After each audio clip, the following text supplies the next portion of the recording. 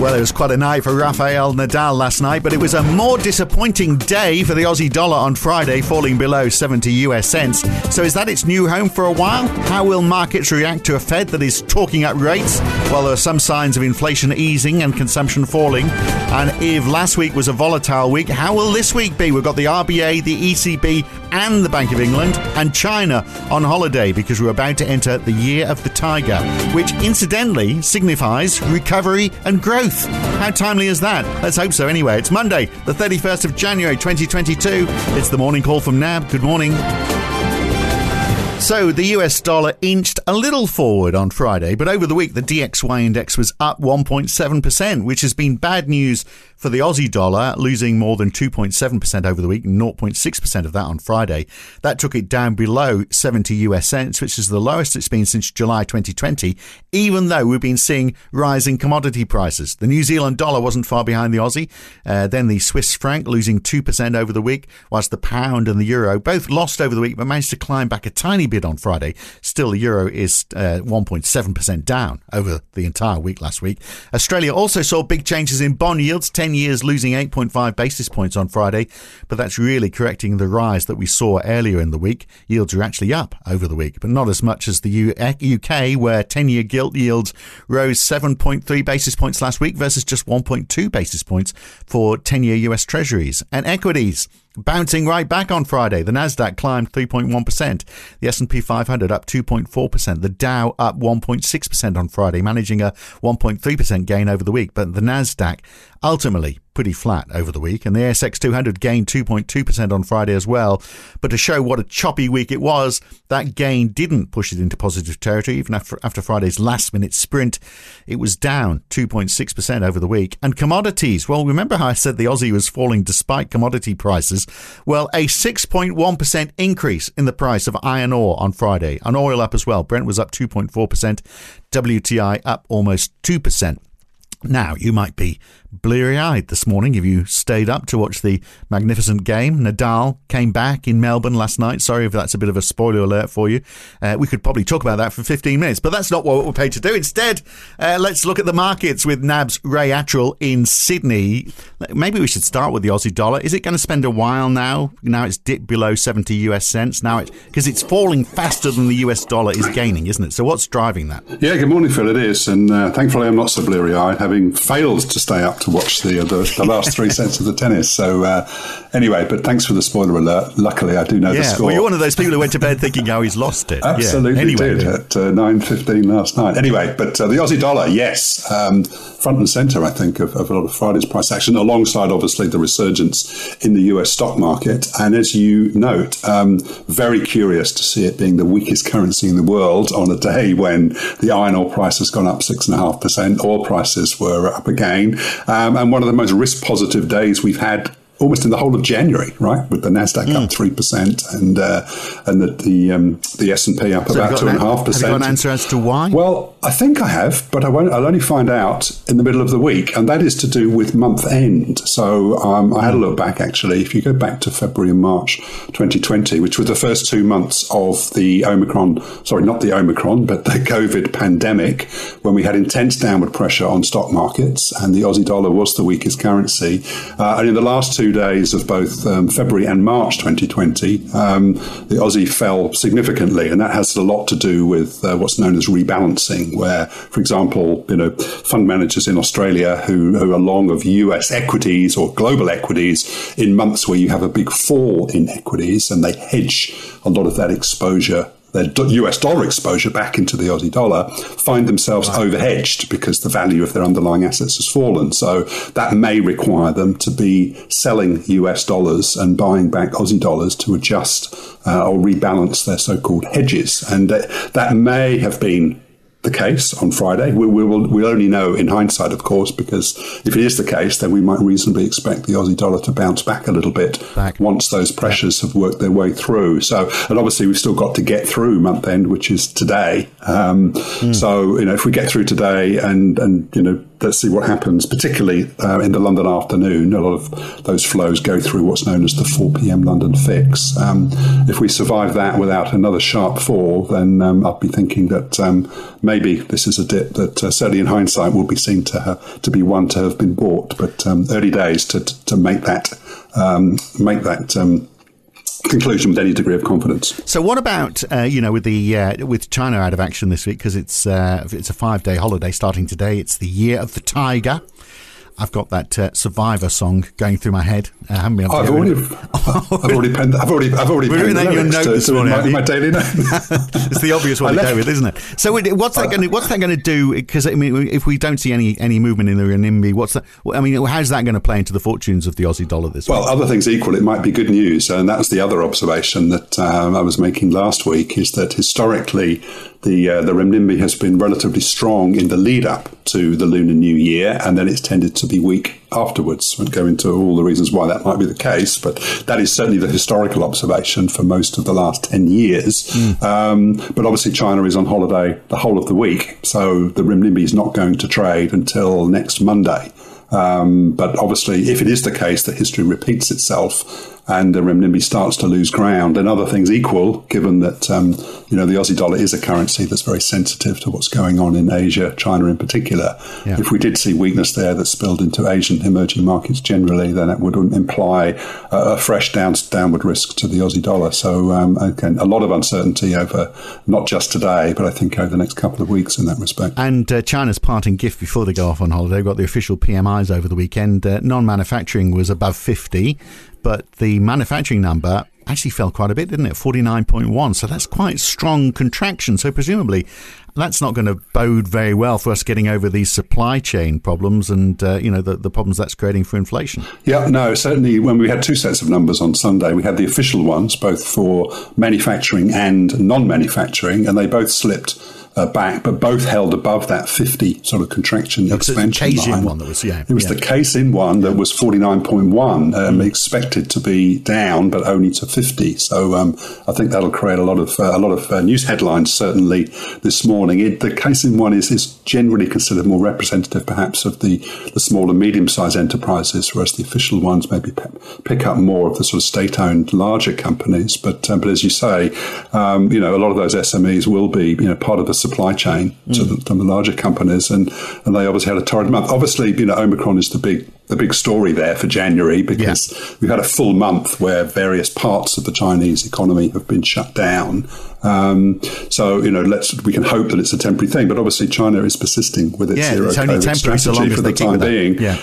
So it's not obvious that this current weakness is necessarily going to blow itself out come February, until reality bites. But on inflation, we got the employment cost index for Q4 for the US, which actually wasn't that bad, was it? It was 1% up on the quarter. Well, that's pretty bad, but it's better than it was in Q3.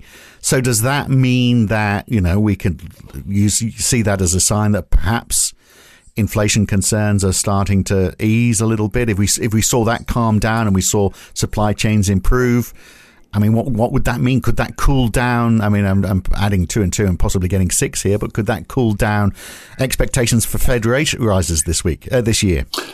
Well, it's certainly possible, but too early to say. What's the expression? One swallow does not a summer make, in terms of. So we've had one number that's come in a bit on the soft side of expectations, but it is significant in our view that if you go back to the FOMC press conference from Jay Powell last week, he specifically cited the strength of that employment cost index in Q3, which jumped by 1.3% against 1% in Q4, as one of the reasons they decided to accelerate the pace of tapering on the QE program. So some Fed officials might be a little bit comforted by the fact that 1% still means wages are growing at an annualized rate of 4%, but 4% is below inflation. So I think the other point, obviously, central bankers everywhere are alive to these so-called second-round risks and wages. But yes, we're not going to get a spiral upwards, in other words. Well, the point was that inflation was 7% in December, and wages are growing at 4%. So wages are lagging what's actually happened in inflation. So I would argue that they're not directly contributing to upward pressure on inflation at this stage. Also, a chunk of it was retail, wasn't it? We saw a 3% quarter-on-quarter increase in retail salaries.